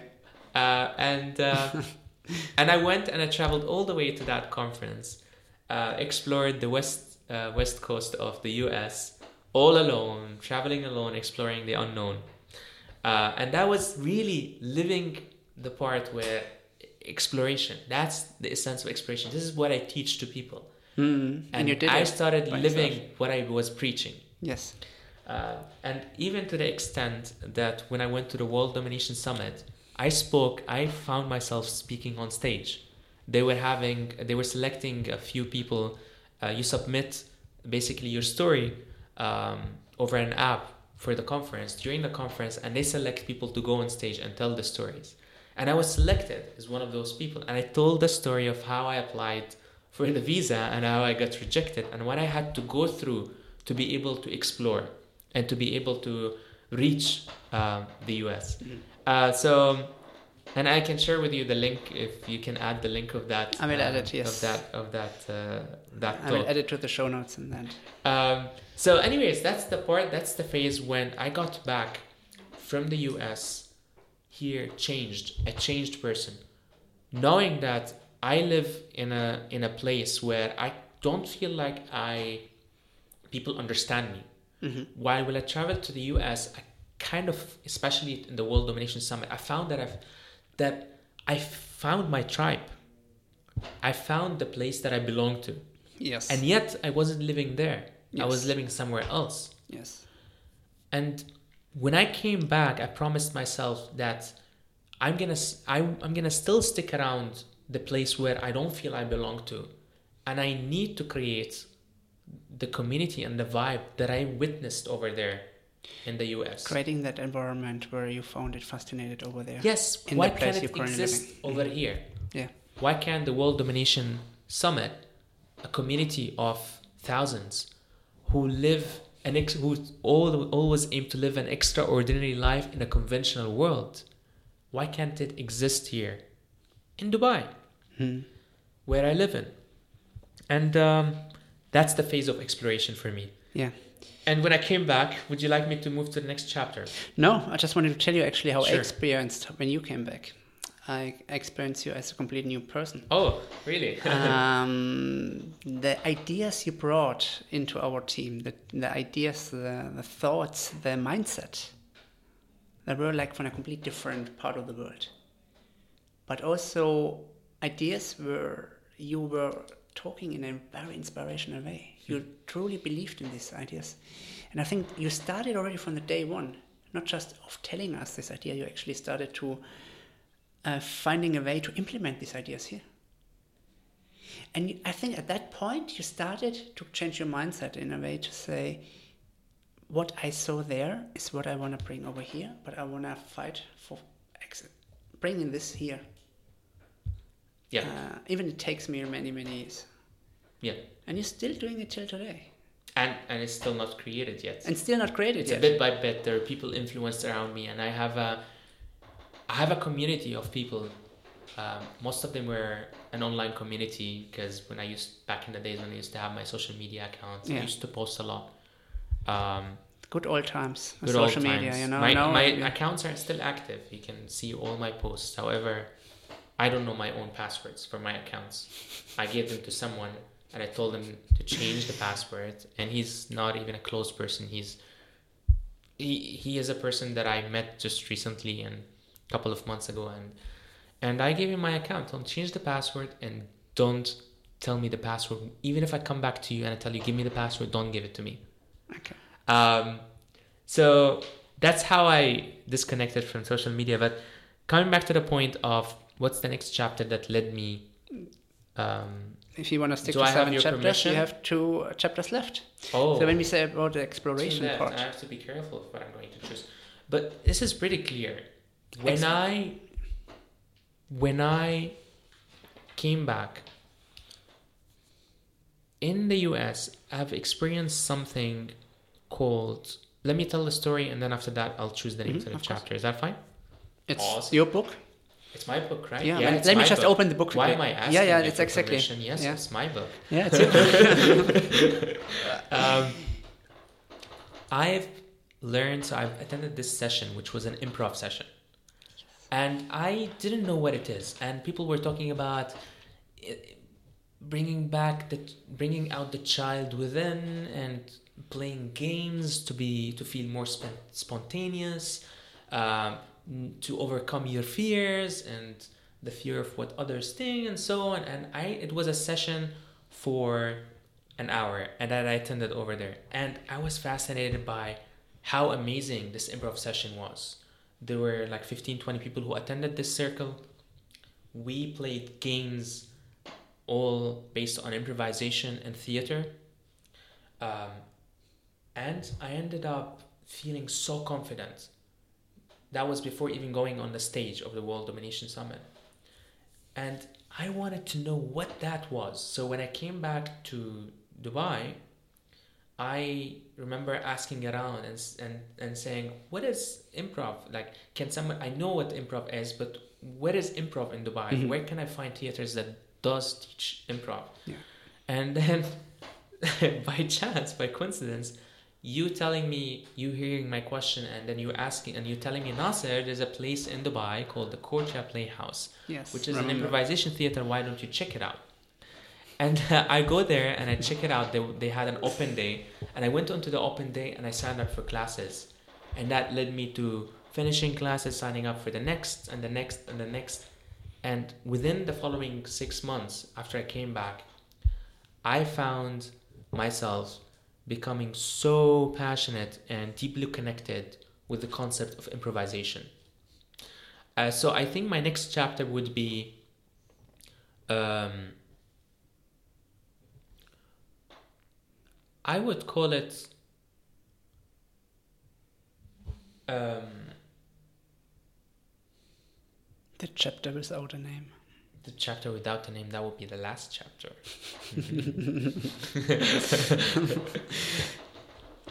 What would it be called? It's about improvisation. It's about creating creating a different environment. Putting yourself in the shoes of someone else in that moment. It's about becoming human. That's Becoming what I would human. call it. Mm-hmm.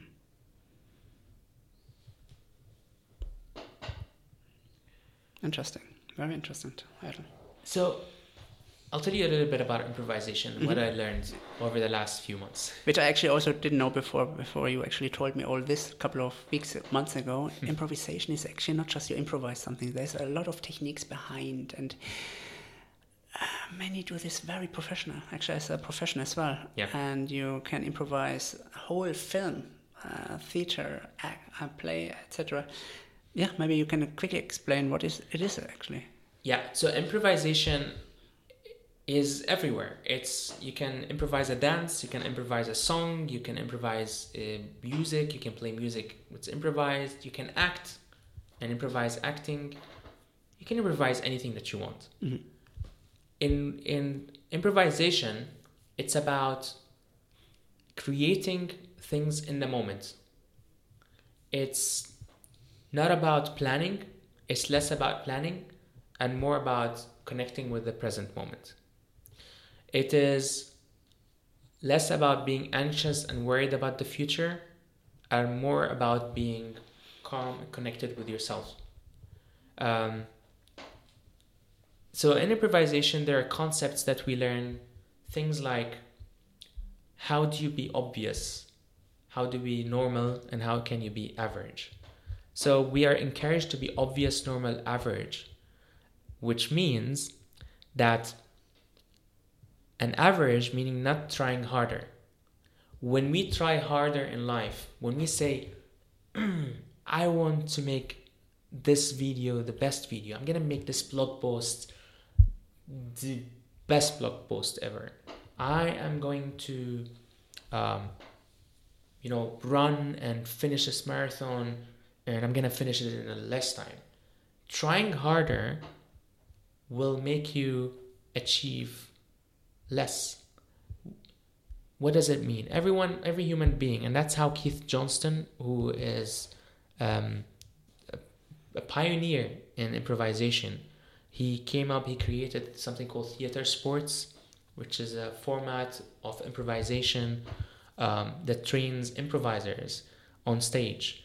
And what Keith Johnston says, every person has their brain systems, and these brain systems are perfect. And these brain systems do not function at their best when we want to try harder. When we are average, this is the time when our brain systems work at their best. And that's the time we get into this flow state where we perform at our best, we feel our best, we lose track of time, we lose track of our of our pressure. We become so connected with the present moment, and we become connected with something larger than us. We become inspired, and what we create is our best version of what we can create. So that's part of being average. Yes, the flow status, being in the flow. I think when you are in the flow status, you're switching off everything around you. But coming to that state is very difficult for me. I'm a very big believer in this flow status as well. But coming to that flow status is something which many people don't even know how to get there, how to switch off from all the distractions around you. And that's actually also a challenge itself, isn't it? Yeah. And the more we think, the more our fears and worries grow. The more we think from the top part of our body, from our head, the more we are afraid of taking the next step. So in improvisation, we throw ourselves on the stage without knowing what we're gonna do. They call us on stage, we come, and a good show, the best show, will come out of no plan, of not knowing what to do. Because what happens is that there are concepts like yes and, where if there are two improvisers, the first improviser offers something and let's say they hold something in their hand, give it to the improviser. Improviser one might think this is a rose. Improvisers two will think, because it's mimed, they'll think this is a glass of water. So we'll say, thank you for the glass of water, brother. That person, improviser one, thought it was a flower. So if they say, no, this is a flower, this is not a glass of water, the show is over. Yes, if improviser one says, yes, brother, that's why I'm here, because I love you, and that's why I brought you this glass of water. So as an improviser, you are yesing that person and then adding something else to it. Yes, so as an improviser, you actually can decide to continue with the story. You can decide what direction the story goes to, but you can also stop the story. You can stop the story. You can block. We call it blocking. Yes. And this is just an example of what we create on stage based on a concept that in real life we can use. We can build our life. We can progress our life. We can move forward, just like in the previous chapter. We can move forward if we go step by step, if we present. If we are anxious about the future, then we will stop at a crossroad and not be able to make a decision. So you call this becoming human. Yes. I think many want to reach that. Many strive to do that, and then many have not even reached that by the age of their deathbed, actually. Have you reached that point? Definitely not, and that's what makes improvisation exciting for me. Mm-hmm. Because the more I learn, the more I get new insights about how can I become more human. So it's something that you keep doing, and it's something that you keep learning as you practice it more. Because you'll always have fears. You'll always develop fears in your mind. You always have worries and anxieties in life. And these will reduce.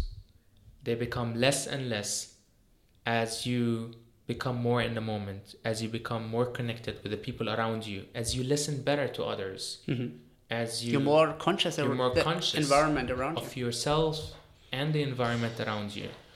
And this is the time when you become more human. A more human person is not a person who is distracted. While I'm talking to you, I could be distracted on my phone. Then I'm less human. I'm robot. Because my autopilot is telling me, pull up the phone and start checking Facebook or Instagram. So your call to action is turn off your autopilot and live in the moment. Yes. Technically. Yes. I think that the art of listening is also an art itself to live in the moment. Turn off your autopilot. So you said 7 chapters, and you said like the last chapter is something about, well, I mentioned it, the chapter without the title. Is the chapter 7, is that still the present, or is it talking about the future of what you aim for personally, work-wise, career-wise? What is it about? I think chapter 7, if I want to call it now a name, I would call it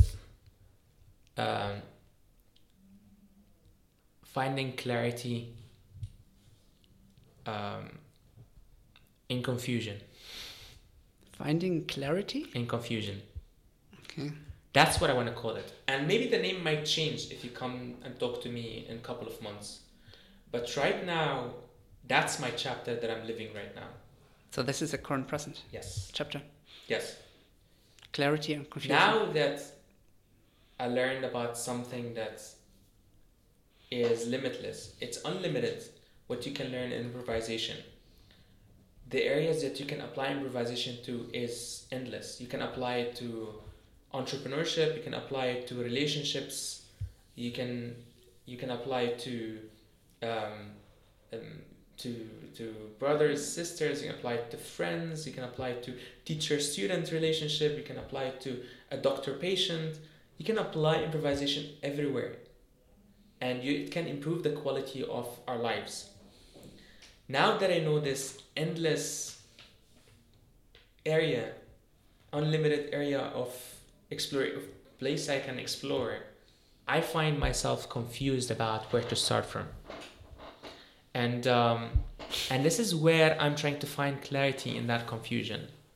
And I'm trying to link what I'm doing right now as much as possible with the thing that interests me the most. And what interests me the most right now is improvisation, and how it can be used to help people get rid of their fears, connect with their passions, and connect those passions with their purpose. And I just listen to your words. You're actually prioritizing yourself of your personal interest and linking it again to others.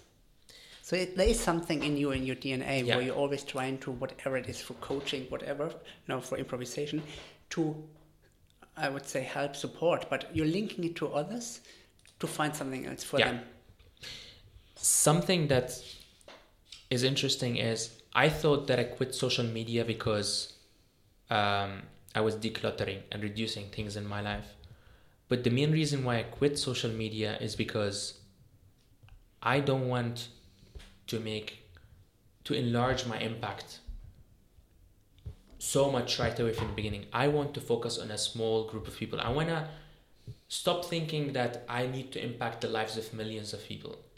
Why can't I really improve the life of few people and improve it more than just a single post that I post on Facebook where someone gets inspired, but actually change someone's life by focusing on a small group of people, focusing on the immediate community around me. And by leaving social media, I was declaring that I want to leave the mindset of wanting to spread my impact to a huge number of people.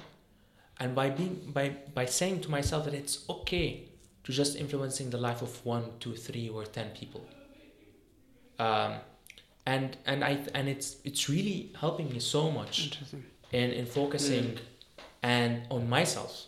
Yes. Because now it's not about the tool and the means of communication. It's not about my account. It's not about the virtual Nasser that's out there on Facebook that's posting, because that's a different personality. It's about Nasser in real life. And at the end of the day, you focus again. Who is the human, who needs to be a human being. So improvisation is applied to me as much as it's applied to others. Any single game that I apply in my trainings right now, because that's what I do, I mix it with my trainings. I mix it in my discussions everywhere. I'm in the workplace. It's there at home. I can tell. Everywhere. The workplace for Nasser is like a big stage where improvisation theater takes place 24 hours. Every day there's a show. Every day there's a show. And I apply these games on myself. I apply this concept on myself before I teach them to others. So that's why I need to find clarity in the confusion. How can I become more knowledgeable about that area? How can I become a better improviser, in between brackets, better human being, and learn the best ways to teach those tools and to teach improvisation, in between brackets, being human, to others. Nice. It's very nice ending, actually. Oh, very nice. Is it really an ending? It's not the ending yet. I'm still I have few questions. I may live a few more years. What do you mean ending? Yeah, I know. It's sometimes we have to accept the reality. I have a few more questions, actually. One question, and I liked how you ended up with like, this is a goal for the being human. Copyright, quickly. What do you don't want other people to copy from your life? We're talking about copyright. Oh. In every book there's a copyright. Do you want other people to copy you? Or you anyone who's listening to me right now, should not copy this. This is really an important message. You can hear me, right? Everyone. Just not. Okay. I think that didn't fall asleep yet. Nothing of what I said cannot be copied. Everything is open. I believe that whatever, and I mentioned this during the podcast, nothing of what I create, and I believe nothing of what anyone in this world create, is owned by them. We think that we create things, but they are basically inspiration from sources around us. They are things that we get from something higher than us. We're just vessels. We transfer these messages. And if you don't believe in that, check the cover of the book once Daniel posted, because there are letters and words flying from all over the place. All over the place. These are not mine. The very last question I usually ask people, like, where can they find more about you? And obviously they cannot find something on social media. So that's a tricky question. How can people get in touch with you? Not necessarily follow you on social media, whatever. Definitely get email. In touch. How? Email. Definitely email. Okay. They can contact me. I can leave the email. It's nsoghayer@gmail.com. It's hard to pronounce my name. I put on show notes. So there's a lot of emails now. Feel free to email me anytime. I promise to get back. Within the next 20 years? Not really. I promise to get back within 48 hours. I check my Okay, you're Gmail. I check my Gmail regularly, Okay. and because it's the only thing left. And there's also WhatsApp and Facebook Messenger. These are the 3 things that are available in my life. Brilliant. But I promise email, it will always be there. It's just that WhatsApp and Messenger, you never know. I may leave them anytime. Thank you. Thank you so much, thank Nasser. you. This is very helpful. I can see my book in my hands now. We just literally almost reached 2 hours having the podcast. You have your book already written in your hand. Yeah, actually, that's great. That's nice. What I learned in the end, I learned that it's not all about achieving something, it's about living in the moment. Yeah. And that's what I want.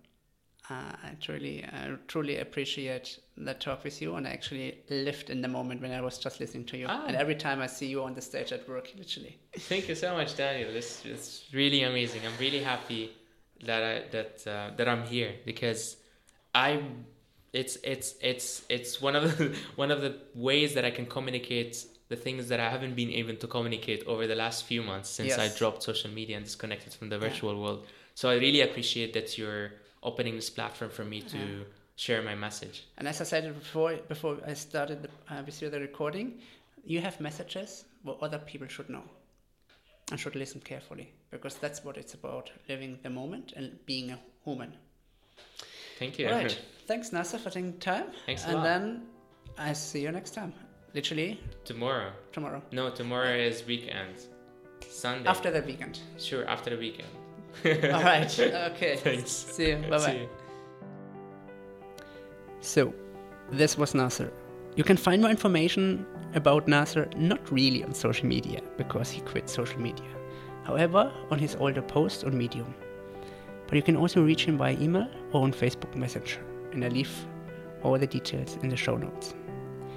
So, please leave some comments. What did you like? What did you like most? What topics? Who else do you want to hear? What other topics you would like to cover? Please leave some comments. You can find me on social media, on Instagram and Twitter @ByDanielLudwig. I hope you enjoyed this podcast. Just never give up. Always look up. See you next week.